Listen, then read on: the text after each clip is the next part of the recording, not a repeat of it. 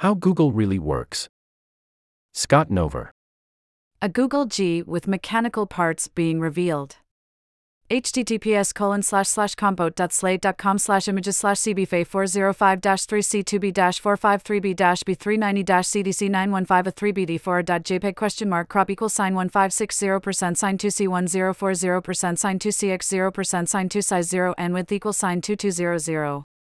Last week, the U.S. Department of Justice finished presenting its case in court that Google's efforts to secure an advantage in its search engine business violated federal antitrust law.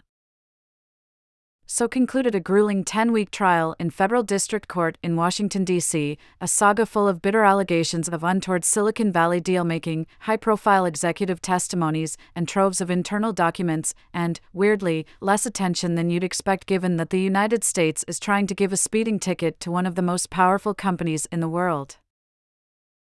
From the beginning, the trial was marred by complaints of courtroom secrecy. Judge Amit Mehta was largely deferential to requests for closed-door testimony and document redactions, though news organizations were eventually successful in lobbying for better transparency and access. The judge may hold Google liable. He may order the company to be broken up, to change its business practices, or to pay severe civil penalties. Or he may not. No matter what happens, the Google trial is a remainder of a crucial fact-finding function of litigation. Whatever the outcome, we now know way more about how Google works because the government put it on trial. So what exactly did we learn? The government's argument against Google hinged in large part on the deals it struck with phone manufacturers like Apple and Samsung to keep its search engine the default. That, prosecutors alleged, allowed Google to cement its status as a monopolist in search and gain an unfair advantage in the tangential market of search advertising. But the numbers behind those deals were a revelation. In 2021, Google made $146 billion in search advertising and gave a $26 billion cut to phone manufacturers and carriers in exchange for default status. That's nearly 18%. In sworn testimony, Microsoft CEO Satya Nadella divulged that he spent years trying to convince Apple executives to switch the default search engine on Safari from Google to Microsoft's Bing. Everybody talks about the open web, but there is really the Google web, Nadella said. Google CEO Sundar Pichai defended his company on the witness stand, saying its Apple deal was struck at a time of fierce competition between the two.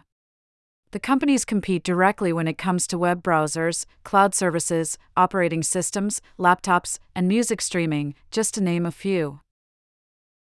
But Apple alone takes home 36% of the search advertising revenue Google gets from the web browser Safari. And the Justice Department unveiled 2018 meeting notes showing Apple CEO Tim Cook declaring that he'd like Apple to be deep partners with Google. Our vision is that we work as if we are one company, Cook said. Meanwhile, Google lowered its revenue-sharing agreement on Android phones with Verizon from 20% to only 10% in 2020, though the carrier didn't bother to try and sell those rights to competitors such as Microsoft. Prosecutors painted Google as a technology behemoth unaccountable to regulators, competitors, or even customers. Google's vice president of advertising products admitted under oath that the company raises ad auction prices by as much as 5% to meet revenue targets without informing advertisers. In an internal company presentation, Google instructed its employees not to use anti-competitive lingo when discussing rivals and customers, we learned during the trial. Words such as crush, kill, hurt, block, lock-in, market, bundle, and tie were all frowned upon.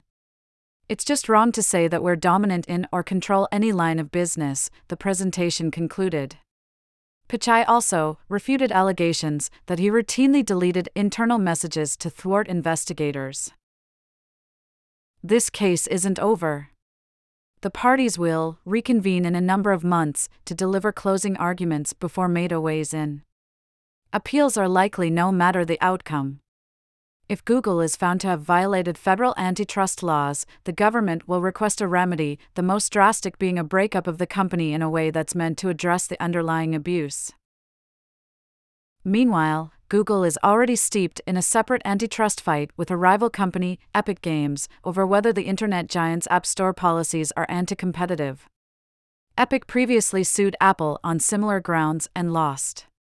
And Google is gearing up for another antitrust battle with the Justice Department in early 2024 over its advertising stack, the technology that connects ad buyers and sellers throughout the open web. Obviously, governments don't sue companies just to put private company information in the hands of the public. Nor should they. But, in this case, federal prosecutors have brought a convincing case that Google, arguably the most powerful company on the internet, abused one of its many monopolies. While monopolization cases are rare and notoriously difficult to win, the public has already won to some degree. At least we can see Google for what it really is.